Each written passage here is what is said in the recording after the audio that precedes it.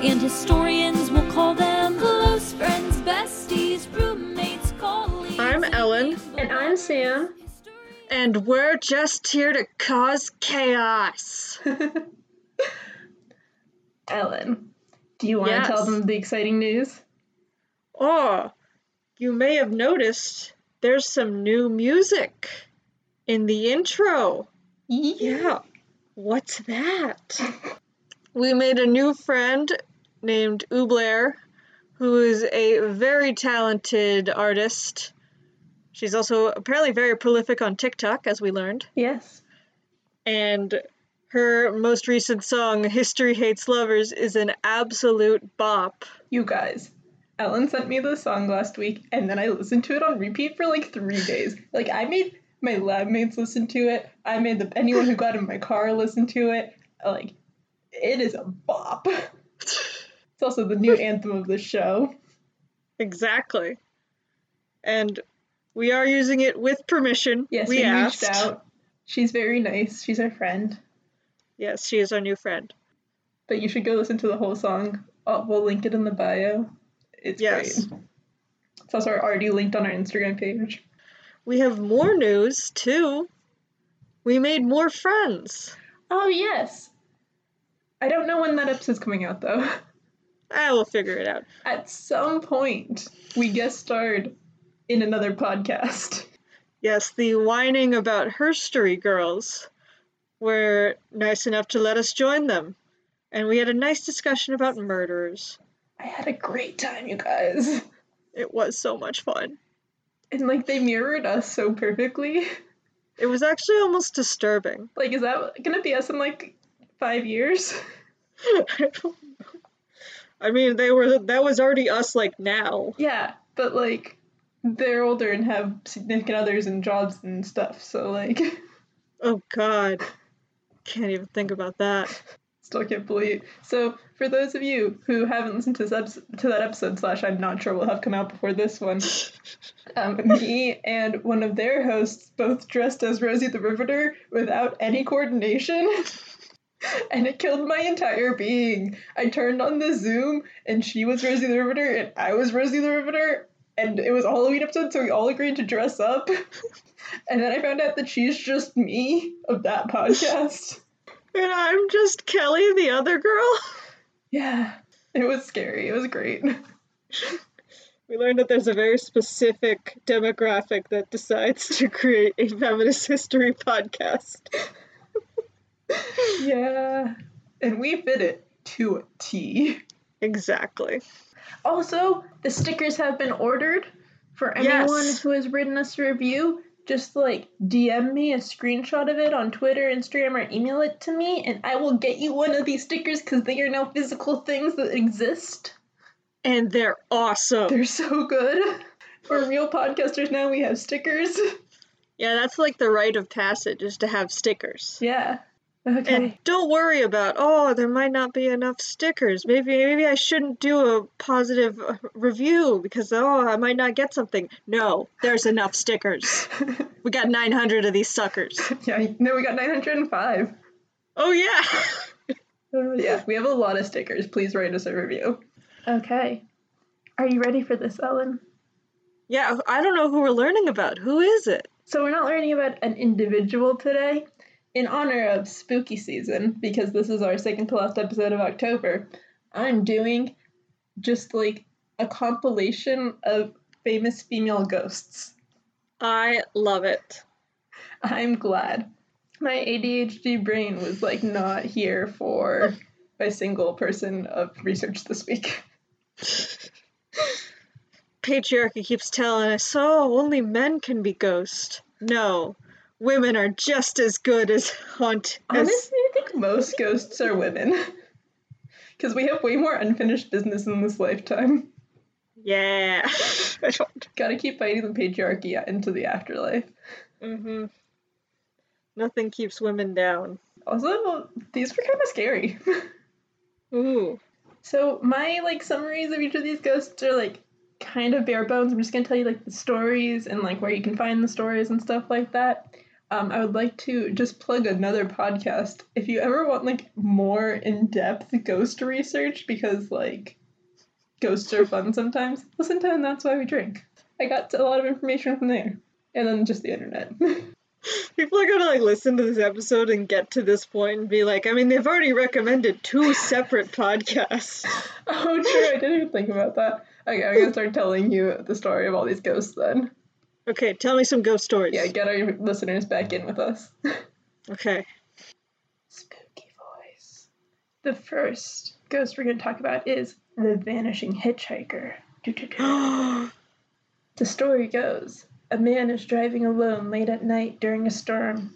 He sees a young, beautiful woman on the side of the road. He offers her a ride and potentially his jacket to keep her warm. He drives her to her home, but once they arrive, she disappears. Where did she go? Confused, the man rings the doorbell, like a total creep in my opinion, just leave, and is told by whoever answers the door that the young girl who lived there died years ago in a car accident on a stormy night much like this one. And that's the story of the vanishing hitchhiker. There are a lot of variations of this story. Sometimes the bit about, like, him knocking on the door is described as the hitchhiker left contact information, and then when he followed up, she was informed that she was dead, which is, like, a little bit less creepy in my opinion. There's also been a lot of books and movies about this story. In the US, the most common version of the story is found in Little Rock, Arkansas, where there's actually a family who says that, like, the whole knocking on the door saying that their dead daughter was in the car thing happens to them, like, fairly often. Oh, God. Yeah, right? Wouldn't that suck? That's so traumatic. Right? I wonder if you would get used to it. Like, you hear a knock on the door on, like, a stormy night and you're like, not again. Like, she's dead. Go home. But versions of this vanishing hitchhiker can be traced back as far as the 1870s. Back then, the version said that it was 2 people who sat on a train next to each other and one vanishes. There's also similar stories that exist in Korea, Tsarist Russia, amongst Chinese Americans, Mormons, and Ozark mountaineers, which is just like a really wide range of group, yeah. Yeah, very diverse. And so back to, like, I mentioned during the story that the borrowed jacket is that she might have borrowed a jacket. Apparently, a lot of times that jacket can be found draped over a gravestone at a local cemetery. Oh, ain't that fun? Yeah, right? And then, so there's also a much less grim version of this story that comes from Hawaii, where they believe that the goddess Pele travels the roads incognito and rewards kind travelers. Oh, that's a lot nicer. Right? As opposed to dead girl just wants to go home. And then also sometimes the story is told as if the hitchhiker has prophetic powers and tells you of future catastrophes. Oh, fun. Yeah, it's believed that sometimes she prevents car accidents. And that's the story of the vanishing hitchhiker, our first fun female ghost. I love it. I remember hearing a version where, like, the guy kept picking her up, like, day after day for a bit, because it kept, like, I don't know, being stormy. And then finally she was like, she did the whole disappearing act, and he like, well, I've seen her go into that house multiple times. And they're just like, she's been gone. What are you talking about? I think that's the version from Scary Stories to Tell in the Dark, that, like, kids book we all had when we were little. Oh my god.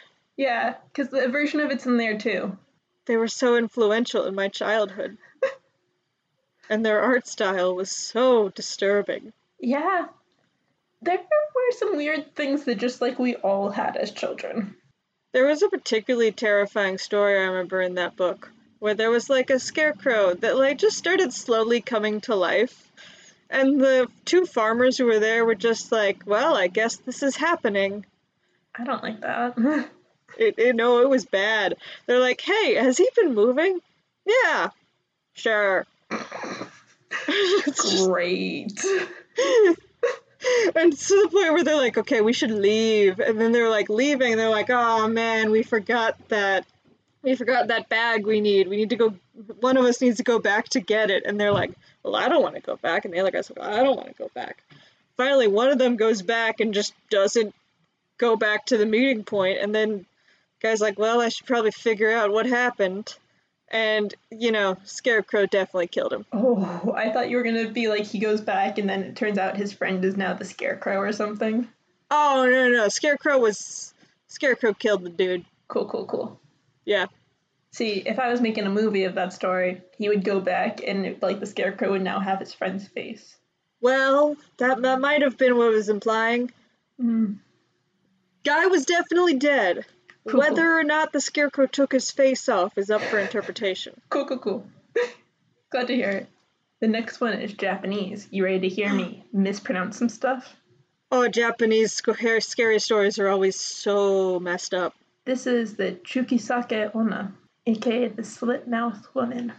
Oh no.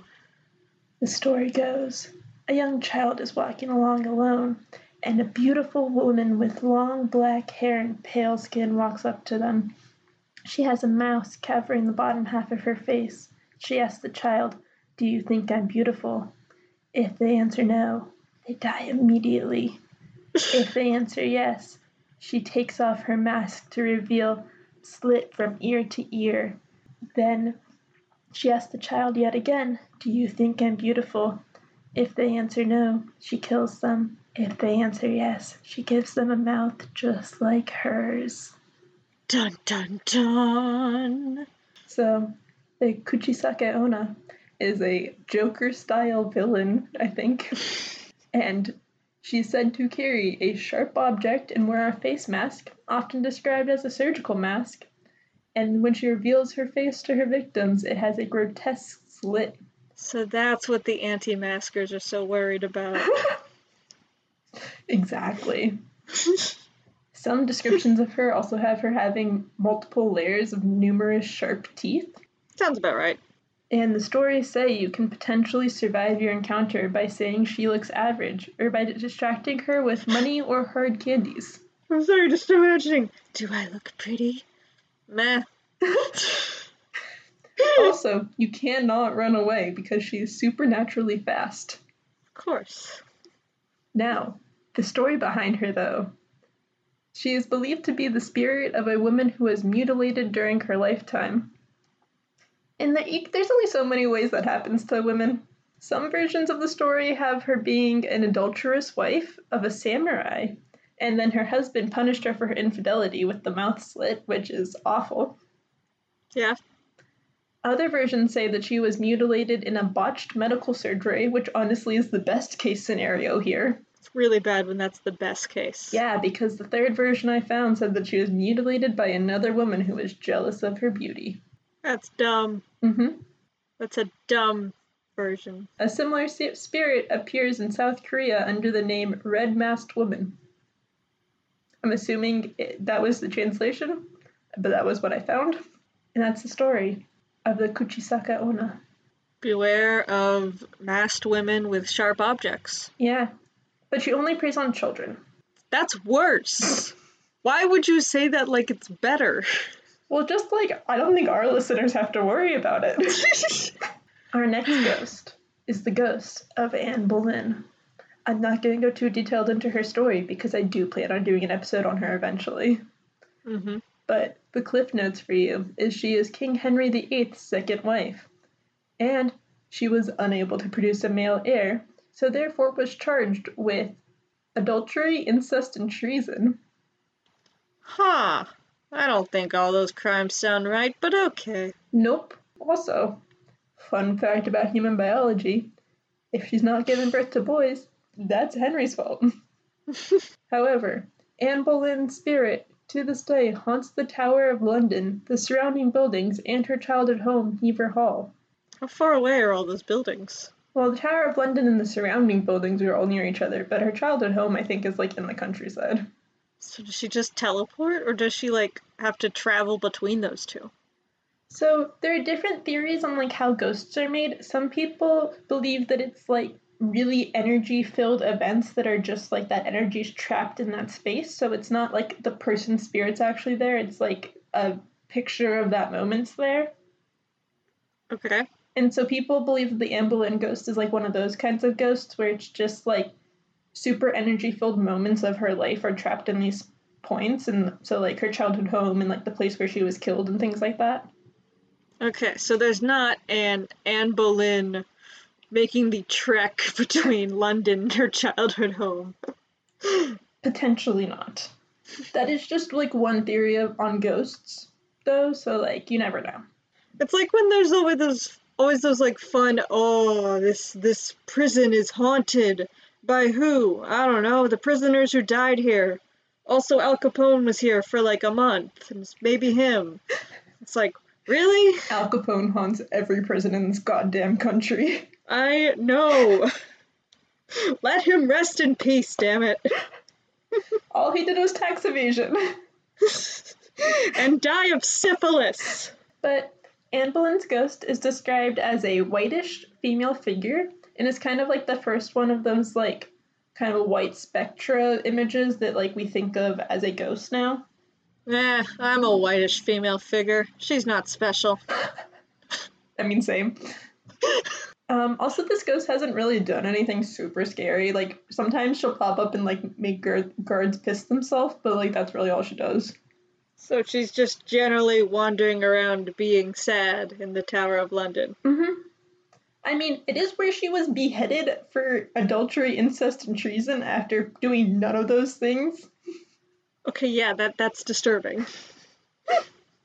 Also, just, like, gonna tack this on here, Henry's fifth wife, Catherine Howard, is also a ghost because she was also arrested and beheaded for things that she could not control.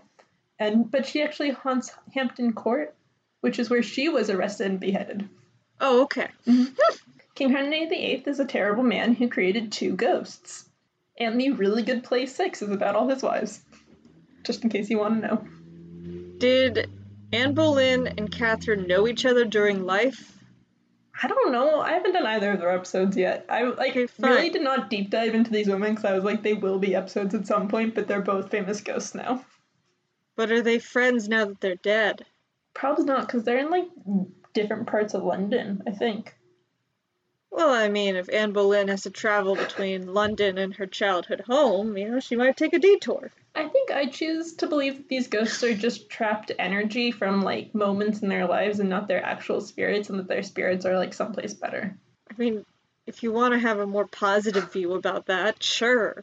Let's get back to scary ghosts, because history ghosts clearly aren't going to be our thing, which means at the end of this list where I do ghost first ladies is not going to work out well for either of us. No, I'm here for it. But the next scary ghost is La Llorona. Did I say that right? You just said like a la noise. It's L-A, then space Llorona.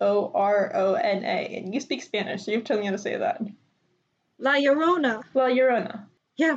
Okay, the crying woman. I'm gonna go back to my scary voice to do the story. Oh, thank you. La Llorona was once a beautiful woman who was married, but she found out her husband was cheating, and in a fit of rage, she drowned her own children to punish her cheating husband. But when she realized what she had done, she killed herself out of remorse.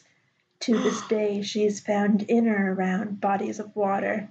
She's believed to be walking the waterways in search of her lost babies, and she will claim and take the lives of children that she finds on her wanderings to replace them. So go to bed on time, kids. Some who hear her ghostly wails will soon die. That's the story of La Llorona, who is a terrifying figure, and they made that super scary movie a couple years ago about. But yeah, she's the basis of the like women in white mythological figure. No, the white woman's someone else. She's later on the list. White?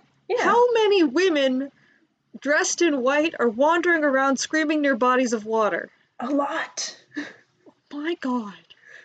But La Llorona is really similar to some like mythological figures from other cultures. The Gaelic legends have the banshee. Greek mythology had the monster Lamia.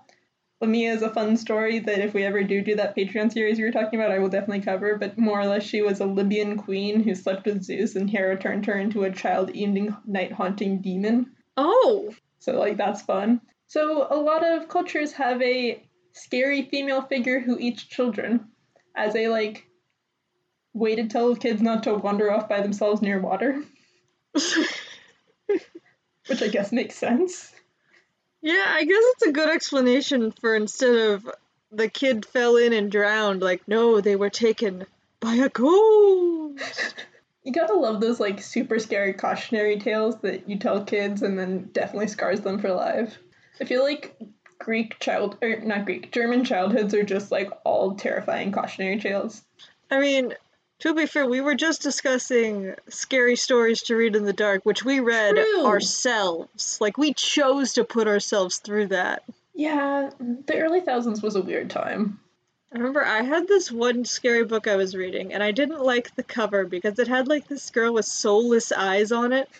So every time I would read it, every time I put it down, I would put it down upside down so that you couldn't see the cover. My mom was like, why you keep doing that? So she started putting it right side up every time she saw it, just to mess with me. And she's like, oh. Your mom would. She's like, the girl turned the book around by herself. I didn't really read or watch a lot of scary stuff as a kid. And what, are you well adjusted? No, have you met me? I do a podcast. I think I'm just not well adjusted in different ways than you are. Okay, fine. We can be messed up in different ways. Okay. Are you ready for La Planchada? La Planchada. The Ironed Lady. Once there was a nurse named Eulalia. She was a beautiful young girl. She was only 15, but at that time you could be a nurse at age 15. She was a good-looking girl with blonde hair, pale eyes, and fine features. She was kind and polite. Everyone knew her as having a very nice demeanor, but very serious person. She was known for being clean and always having a perfectly ironed white uniform. In this version of the story, Eulalia falls in love with a young doctor named Joaquin, but Joaquin is not faithful, and at one point he disappears. Eulalia asks around where he went, but apparently he ran off and married another girl in another city and left her behind. She's heartbroken, becomes cold and distant from people. Many patients begin to die from her negligence. And eventually she is nothing more but than a shell of herself. To this day, the spirit of this nurse is seen walking across hospitals in Mexico. I think the real enemy of this story is the lack of child labor laws. Probably, honestly. So that's one version of the story. The version I choose that doesn't have a girl, like, more or less killing her soul because of a stupid guy, is a version where there is a nurse who is killed in a violent accident with a patient and now haunts the halls of Mexican hospitals. Also, other stories say that she killed herself after this whole thing with Dr. Joaquin, which also sucks. At least that one makes more sense than she worked so hard, but also so badly that she died. Yeah. You know what? I didn't want to do she killed herself one in my scary voice because I don't like that one. Okay, fair. I wanted to do the killed by a patient one in the scary voice, honestly, but, like, that wasn't a very long story. Once there was a nurse. A patient killed her. The end. Yeah. But this actually isn't a scary ghost. Many of the patients she visits in her ghostly form find themselves mysteriously healed the next day. So she is a good nurse. Yeah, no, she's a great nurse. Oh, okay. She's just still a great nurse in death. But, like, imagine you die, and, like, this gotta be over 100 years ago, because she was a 15-year-old who they let be a nurse. 100 plus years later, you're still, like, walking around doing your job. Yeah, I know. God, you die, you don't even get to be free from capitalism? I know. I can't think of a worse punishment. Also, like, your ghost name is just about how, like, nicely ironed your uniform was every day. Also, another ghostly lady wearing white walking around. What is up with women wearing white walking around? I don't know. I'm sure if I, like, knew more about, like, spiritual stuff, I would have an answer because I feel like it's symbolic of something, but I don't. It's gotta be symbolic of something, but like, white symbolizes different things in different cultures. True, and we've seen someone wearing white in Japan, we've seen someone wearing white in Mexico. La Llorona, I think, is just like generic South American. Anne Boleyn's in England. The Vanishing Hitchhiker wasn't wearing white, actually, so she doesn't matter. She just dressed like a normal person. Yeah. But you're right, that is a lot of cultures with a lot of white people. In more Western cultures, it's usually like more purity and innocence. And then in more Eastern cultures, it's usually more representative of death. Because, like, white is the color of bones. Interesting. Which I guess both kind of work in these cases, but for different reasons. So our next ghost. Because I don't have anything else to add on that.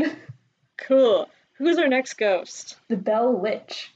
Now this one is the only debunked ghost that I'm gonna list, but it's a fun one. So, the Bell Witch lived in the house where the Bell family lived in 1817. This is the spirit of a witch named Katie Batts. And so this is where like a lot of what we think of as like poltergeisty things comes from, because this is like the first report of ghosts who can make like furniture fly around and mysterious noises happen. She would frighten animals and like shake cupboards and things like that. Got a lot of rage as a ghost. Yeah. But so like a lot of what we think of as like ghostly things that happen come from this story, actually. Another trailblazing woman. I know, right? However, it was later revealed that Betsy, the Bell family's youngest daughter, was causing most of the commotions using like tricks of light and like setting up traps and things like that. It turns out Betsy was just rambunctious. Yep. But this story of the Bell Witch, who also, like, the witch's name is Kate Batts, so they named the witch after the family who lived in the house, not the witch herself, which is like, I have, you know? Well, to be fair, the witch didn't exist. Yeah, but she had a name. It was all Betsy. Gotta say her name. But the Bell Witch is a key inspiration for the Blair Witch Project. So, you know, fun stuff there. Next, we're going to talk about the White Lady. Oh, finally. The one who's not La Llorona. I think La Llorona might be a version of the White Lady, honestly, because so this is a story that's reported across the globe. Like, this one's all over the world. And more or less, it's just any report of a ghost that wears white, potentially white blood-soaked dress. Usually, it's mostly seen in rural areas, and it is often seen before a tragedy of some sort occurs. So it's believed that the spirit is doomed to wander forever in torment until she can receive some closure. In the US, we believe that she is a young bride who was tragically killed on her wedding night, forever haunting in her bridal gown.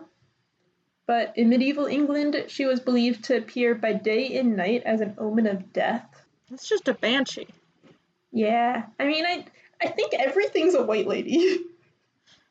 There's a lot of crossover between all these. Yeah, because in Scotland, she's rumored to have been the lost soul of a suicidal girl who threw herself off a tower.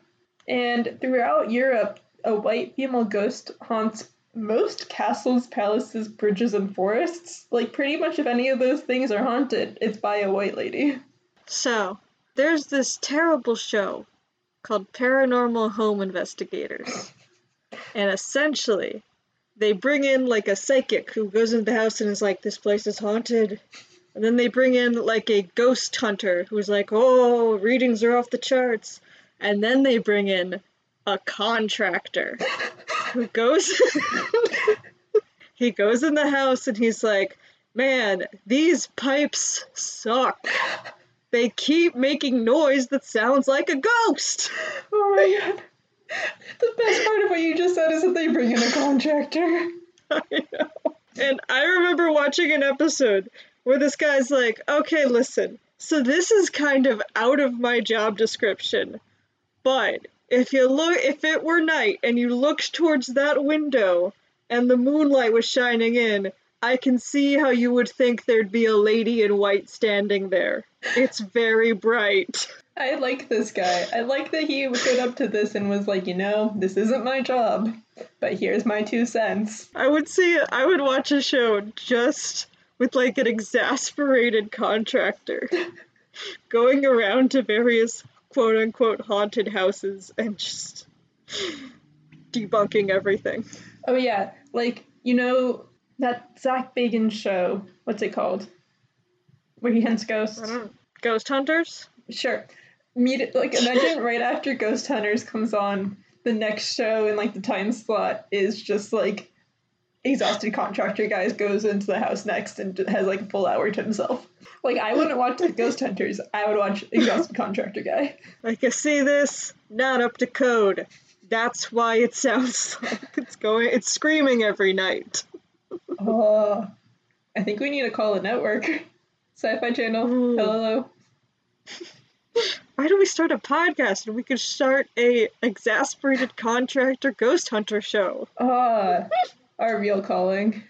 Next, the OG middle school sleepover ghost, Bloody Mary. Ooh. So, as we all know, if you are looking at a mirror, you dim the lights, you say her name 3 times while looking at the mirror, then bloodletting will begin, as legend says. Depending on where you grew up and how mean your older siblings were, this can be anything from, like, you will die if you do that, to, like, the room will turn red and a scary woman will be standing behind you. Oh, okay. There's another version where it's the Candyman, and if you say his name 5 times, there's also, like, death and stuff. What about Beetlejuice? Beetlejuice is just a demon. So Bloody Mary has its roots in several different women. It is not agreed on who is the original Bloody Mary.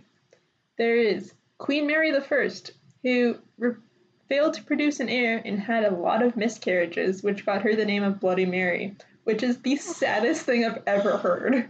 Oh my god! Like, I read that and I wrote it down and I felt bad. I feel bad hearing it. This woman went through tragedy. Multiple times. So we're gonna call her a name based on that. So, I don't know if this is better, but it's better for a ghost story in my opinion. The next person is Mary Worth, who was a child murderer who killed her children to keep herself young and was then burned at the stake. Which, you know what? Is awful, but a better version than a woman who had too many miscarriages.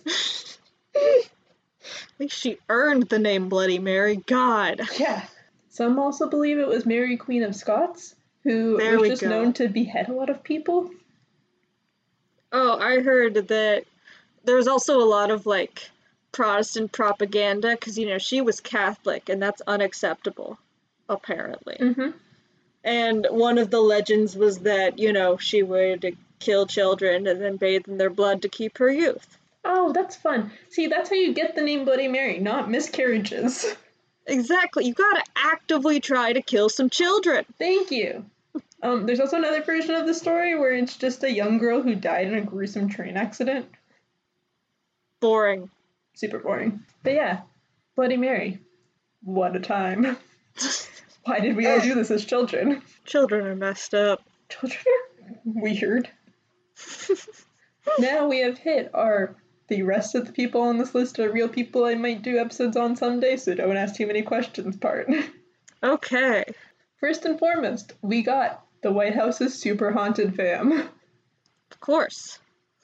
Firstly, there's Dolly Madison. She was the first lady under James Madison, who was the 4th president of the United States of America. Best known for saving the portrait of George Washington from a burning White House during, like, War of 1812? Question mark? Ellen, help me out here. Yeah, that sounds about right. Cool. She also is known for being, like, the first real, like, first lady. She, like, hosted social events and, like, made the White House, like, the center of politics in early America, and is, like, really kind of credited with creating the job of First Lady. And she continues her duties as First Lady to this very day.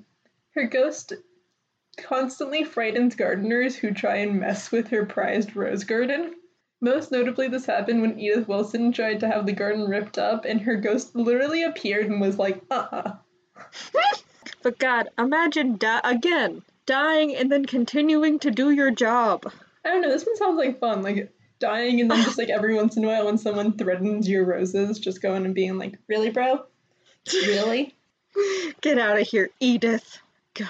The next White House ghost, though, is Abigail Adams, known feminist, who we stan and will do an episode on one day. She was also the first lady in the White House, because this was right after the Capitol moved from Philadelphia to Washington and the house got built and everything. Plus, she was like the second first lady. And she was like the first person to host dinner parties and receptions and things like that in the White House. But her biggest thing was that she was like a huge advocate for women's rights, and she was super politically active and she had opinions on things. But she died in 1818, and her ghost is seen hurrying around the East Wing of the White House often, which is like fascinating because the East Wing is like to this day the First Lady's like working wing. Yeah, so she's still like doing her thing, making her voice heard. She's still fighting the patriarchy, even hundreds of years later. You know what might clear the White House of that particular ghost? A female president. Yeah. I feel like she would see that and be like, my work's done, I'm out, I'm moving on, I see the light. Have fun with the roses, bye. Do you think her and Dolly Madison, like, chill? Of course. I firmly believe that all the ghosts in the White House are friends. I hope so. They have ghost tea together. Oh, our next ghost is Theodora Burr. And you might be like, who's that? That's Aaron Burr's daughter. Oh yeah, I heard the song, Dear Theodosia. So, I felt like I needed to include this mostly so that we had an excuse to be like, Hamilton. Which we never actually saw together. Oh yeah! Because pandemic. God, pandemics are so inconvenient. I know, we were supposed to go see Hamilton when I came to Atlanta. I still have never been to the Fox. Yeah, sorry. I know. One day. I'll go back. It's still there. Yeah. It's been there for a long time. It'll still be there. But Theodore Burr, back to what I was supposed to be talking about, not my opinions that I'm sad I didn't get to see Hamilton. She, later in life, after, being a baby who had a great song written about her, was the wife of South Carolina's governor, Joseph Alston. And at the age of 29, she boarded a ship to New York in the year 1812, never to be seen again. Dun, dun, dun. The ship left from the docks near her husband's plantation because this was the South in the 1800s. Some tales say that she washed up on shore later with a portrait of herself and no memories, only to return to the sea with her portrait in tow. To this day, she haunts the docks at her husband's old plantation, which is now known as Brook Green Gardens. She is also seen near her old summer home in Debrador. I'm sorry. I'm just imagining, like, a woman washes up on shore. No memory. Just has a picture of herself.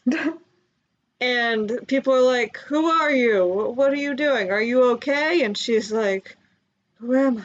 Who's this? And instead of, like, dealing with any of these problems, she walks back into the ocean. Well, she's a ghost. Oh, she was dead by that point. I assumed so in the story. Because it's a ghost story. Guess that makes slightly more sense. Than a woman just washing up and being like, nah. Now, tragically, we have reached our last ghost of the episode. No. This is the ghost of Olive Thomas, a famous silent film actress. She died on September 10th, 1920, in Paris at the age of 25. Her death was ruled an accident, but under suspicious circumstances. Speculations say it could have been a suicide. My unfounded theory from not reading anything about the circumstances of her death says maybe it wasn't. This is the kind of thorough research you get here. This is what you get on the Chaos Cast when I researched 11 ghosts for this episode. But this story was one of the first heavily publicized Hollywood scandals. It made all the press and whatnot, and like she was a big deal at the time. So her name was like all over the papers about how she like died accidentally in suspicious circumstances. You know how like that kind of stuff goes in Hollywood. Mm-hmm. But to this day, she haunts the New Amsterdam Theater in New York City, which is where she used to be a stage star. Some say they can still hear her scream, but silently. So they can't. Yeah, she's known for frightening stagehands. Crew members apparently say that you have to say goodnight, Olive, before you leave the theater each night, and if you don't, like if no one says goodnight to her, then when you come back, all the lights will be on and some things will be moved around. So she's a petty ghost. I love it. She's not gonna murder anyone or anything. But she'll ruin your organization system. Yeah, she's like, you didn't say goodnight to me. Oh yeah, good luck finding your post-its, bitch. This sounds so much better than the Phantom of the Opera. Oh yeah. And that's 11 oh, wait, no, I did 12 ghosts. That's 12 ghosts for you. That's so many ghosts. Because I forgot about Abigail Adams when I was counting. Oh, fair. So I hope you enjoyed your 12 ghosts for your spooky season. Honestly, I did. We should do some more episodes kind of like this. You like me just doing like listicles of women? It really fits my not diagnosed ADHD brain. Well, next week for our actual Halloween episode, it's probably gonna be like a murder or something. It's gonna be great. I'm also excited for that. We will see what I decide on Monday. So Sam, you know how you just discussed a bunch of ghosts? Yes. But what if we talked about a metaphorical ghost? I'm scared. I'm more scared right now than I was during reading the slit-mouthed woman. You shouldn't be scared. It's a ghost of transportation. Oh. We're discussing the penny farthing bicycle. God, you didn't even try and do the spooky season theme. No. Here's what happened. Is I decided that I want to learn how to ride a bike, or at least figure out if I already know how to ride a bike. How do you not know how to ride a bike? You are 22 years old. I told you, when I was 9, I was riding a bike, tried to go up a hill, fell down, hurt my elbow, got up, and said, I'm never riding a bike again. And now it's been 13 years. I mean, that's a very believable story for you. I, on the other hand, probably would have looked at that hill and been like, screw you, watch me ride this bike. Like, nothing is worth this. So, as with any new sport, I did what my dad taught me when you try to get into physical activity, to research it through reading. Yep, that's your dad. Yeah. Love that man, he's great. Exactly. So then I looked up bicycles, so then I quickly fell down the rabbit hole of whatever the heck a penny farthing is. And I was like, this is hysterical. When you say that, all I can think about is like the guys who like try and do steampunk and like ride around on them with their like top hats and weird glasses and like think they're all old school. Exactly. You know what? I completely support your decision to get a penny farthing bicycle instead of a normal bicycle. I gotta figure out if I can ride a normal bicycle first. I think penny farthings are supposed to be easier, I think. So, like, I think that's what you should start with. Okay. Or, better yet, just go straight to a unicycle, send me lots of videos. I can't be a sword fighter and a unicycler. That's too many things.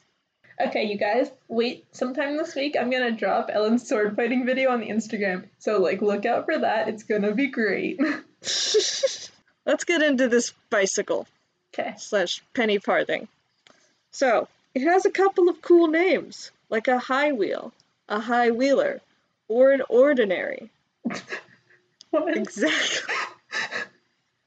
Why is it called an ordinary? It's like the least ordinary thing. I will explain. Okay. So, basically, they had the penny farthings, and then there were like these newfangled, quote-unquote, safety bicycles, which were just like modern bicycles. Okay. And so you could either have the safety one or the ordinary one. That's hilarious, I'm not gonna lie. I know, right? Is it safety because you're closer to the ground so you'll like fall less high? Actually, yes. Hey, I understand physics! So the penny farthing was like really big in the 1870s and 1880s, but by the late 1880s, we figured out modern bicycles, so they were pretty much out of style. And actually, the name penny farthing, the first print reference is in 1891. So it was probably only being used after people stopped using penny farthings. Nice. But it comes from the name comes from the idea that if you put the British penny and a British farthing coin next to each other, what it would look like the big wheel and the little wheel, so it's like a penny farthing next to each other. I'm sure this would be better if I had a picture, but whatever. I mean, I think we all know what penny farthing bikes look like. Exactly. Imagine that, but coins. And that's where their name comes from. Yes, and it was actually the first thing to be routinely called a bicycle. Oh. Was there anything before it that like would have counted as a bicycle? Yes. There was a reason they had to invent this monstrosity. So, before we had penny farthings, there was the bone shaker. I already don't like it. Basically, it was like this like iron contraption that like looked a lot like a modern bike, but it didn't have the chain, so it just like rattled and you sat on it and you were just like extremely uncomfortable. How did it work without a chain? Could you not control it? Could you only go downhill? Like, I don't understand physics okay. of bicycles, but just the bone shaker would shake your bones. That's all you need to know. Okay. That was as far as I got, and I said, yeah, that's enough. Gotta know you're going into a podcast with mechanical engineer. I want to know how this thing works now. Well, look up the bone shaker. I'm about to. Okay. Anyway, the penny farthing was invented by Eugene Meyer, who was a Frenchman, who realized that he needed to figure this out after everyone was riding a bone shaker and it sucked. Let's go over why they were a bad idea. So, why are they dangerous? Well, there's a risk of headers, which is where you fall over the handlebars head first. This was such a problem that the makers invented, quote, mustache handlebars, which allowed the riders to like keep their knees like in the bicycle so that they wouldn't go flying over. There were also Watton handlebars that wrapped behind the leg. And at the very end, there were a couple of them where they just like reversed the wheels. So like the little wheel was in the front and the big wheel was in the back, which like made it less likely that you were going to flip over the bicycle. But if you were going uphill, there was a much higher risk of you falling out of the bicycle and the opposite direction. So there was just a lot of, man, if only we could find a way to make this bicycle less dangerous. Just as like a side note, I did just look up the bone shaker and how it worked. So there were pedals on only the front wheel, so the back wheel was like uncontrolled. So the lack of a chain didn't mean you couldn't go uphill, which was what I really thought was going to be the case. It just meant that you were only controlling the front wheel. Front wheel drive. I actually watched a video of this guy like demonstrating how to get on and off this thing, and it's just like he's like wearing like a t-shirt and khakis, and he's on this comical Victorian bicycle, and it was like a very, like, mellow, chill video, and I'm just, like, laughing hysterically. Ah, good times. Anyway, so even though this penny fart thing was, like, incredibly dangerous, it was also, like, really popular because it was just simpler and faster than the other options, and it didn't shake your bones. So once they figured out how to put the chain on the bicycle, they became much less popular. And then the second big innovation that allowed people to stop using these was the pneumatic bicycle tire, which is rubber wheels that are like around a metal wheel, I think. Oh. Yeah. So like how tires work now. And there's also one of the greatest betrayals in history. I'm actually very much exaggerating. Ooh. So, one of the guys who, like, really popularized the penny farthing was this dude named James Starley, who he was called the aerial high wheeler, because aerial is spirit of the air. But then his nephew, John Kemp Starley, popularized the modern bicycle. How dare he? This was a really bicycle-heavy family. I feel like nowadays this would be the kind of family who like goes mountain biking together. Honestly, they probably did that back then, but like much more dangerously. Could you mountain bike with a penny farthing? I feel like you'd definitely die, like But immediately. imagine how silly it would look. You die in a really silly way. There are still penny farthing enthusiasts today. They, for some reason, don't like the name penny farthing and like to call it an ordinary, just to be a contrarian, honestly. Yeah, I think it's just because I can tell you exactly who is still into the penny farthing, and they are the kind of people who would want a different name just for the vibe. You don't get really into penny farthing bicycles by being an ordinary person. No, you get into them by being an aggressive hipster who likes steampunk too much. And like, this is nothing against aggressive hipsters. Like, I describe my own aesthetic as cottagecore. I'm just like, be real with yourself and what you are. Let's talk about some of the records that penny farthings have set. So, the first, like, farthest it got in an hour was in 1876 when it got 15.8 miles, which, yeah, is decently far. That's pretty The fast. furthest record in an hour was 22.09 miles in 1886. And then the final record, well, the final record till the 21st century, which we'll get into, was in 1891 with 21.10 miles. Wow. However, Oh. Scott cyclist Mark Beaumont at the Hernville Velodrome, sure, in 2018 covered 21.92 miles. Wow. What are you doing with your life in 2018? Well, that's what you're doing, fam. In 1884, a dude named Thomas Stevens rode a penny farthing all across the world.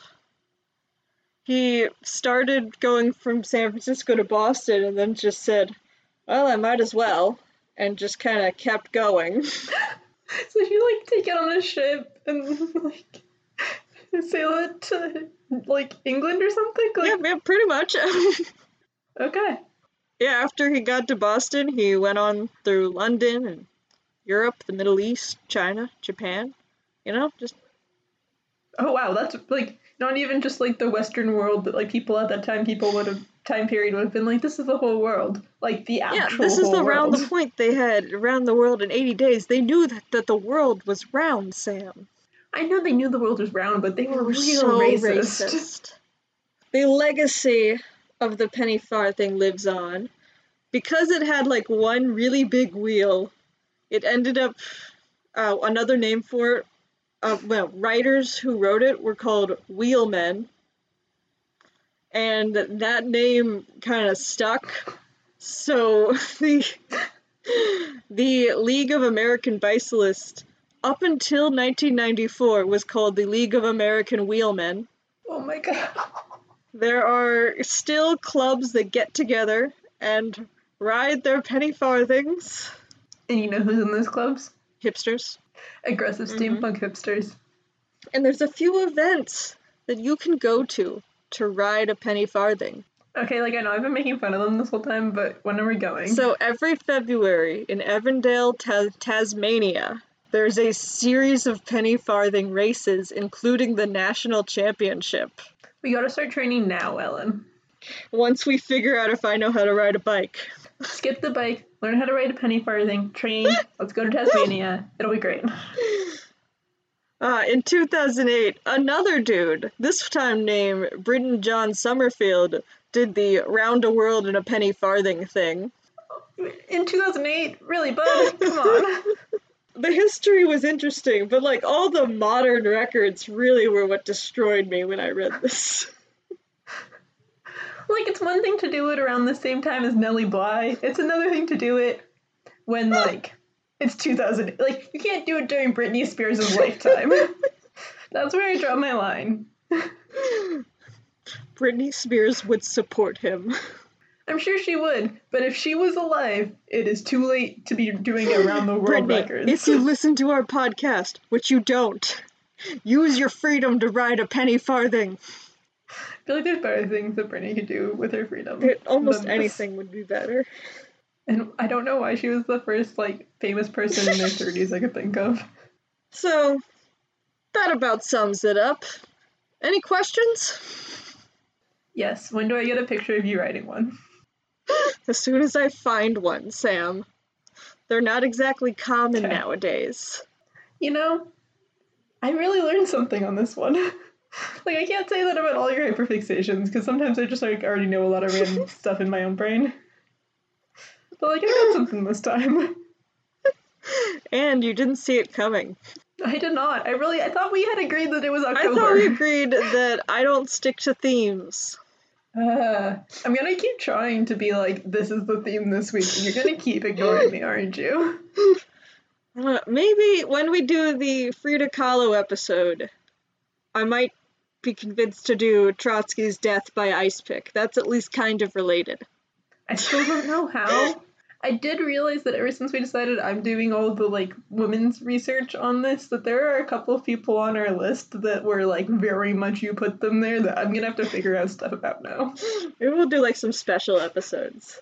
Yeah, when the, like, anarchists come on, that's when Ellen will come back as researcher. Ellen had a chill enough week that she could both edit and research. And Sam is here. So we're gonna talk about an anarchist. Well, what did you learn today?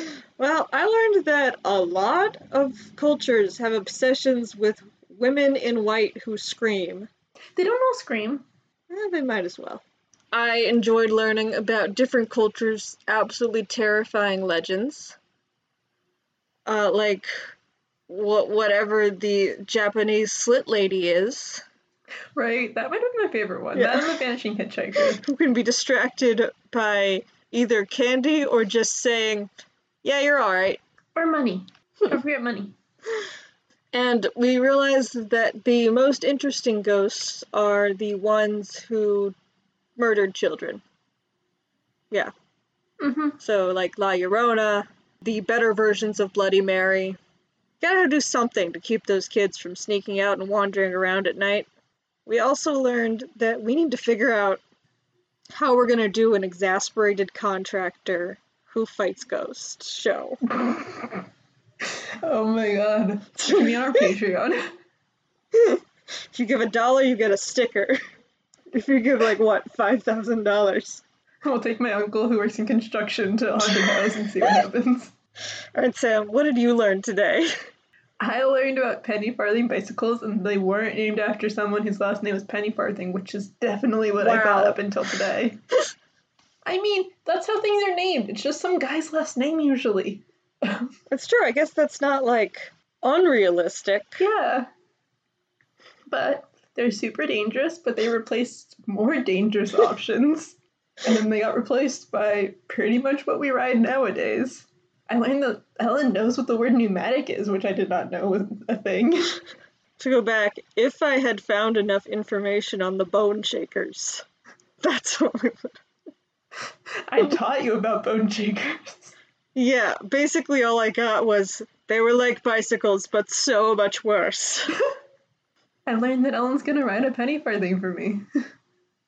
I mean, we have to find one first, Sam. You know how hard it was to find a sword fighting class? I'm sure there's one in Wisconsin. To be fair, I did just Google where to learn sword fighting, so I bet if I just Googled where to write a penny farthing, it would pop up. Please do. Okay. Before we do our plugs, I would like to do some corrections. Okay.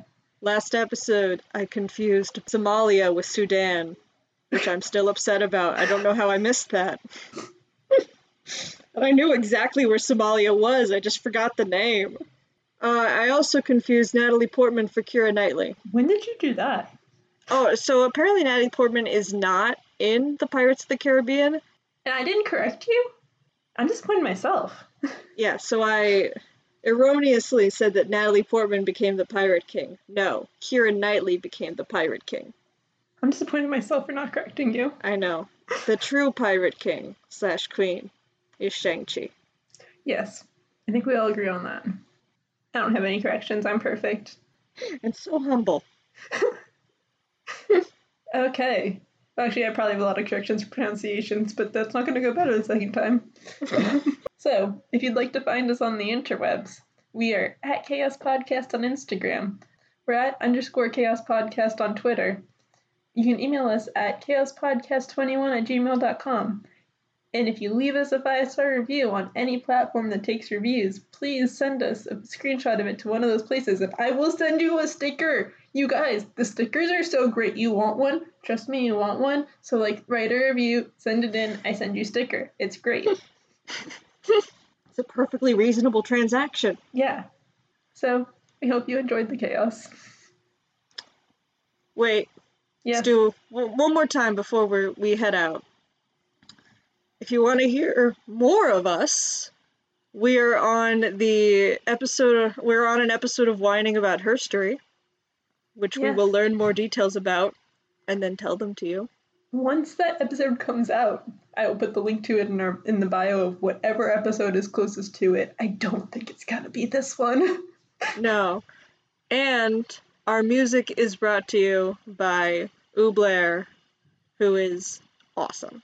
So talented. Go check her out. Mm-hmm. Okay. Now we hope you enjoyed the chaos. Safe travels. Bye-bye. Bye-bye. Anything but lovers. History hates lovers.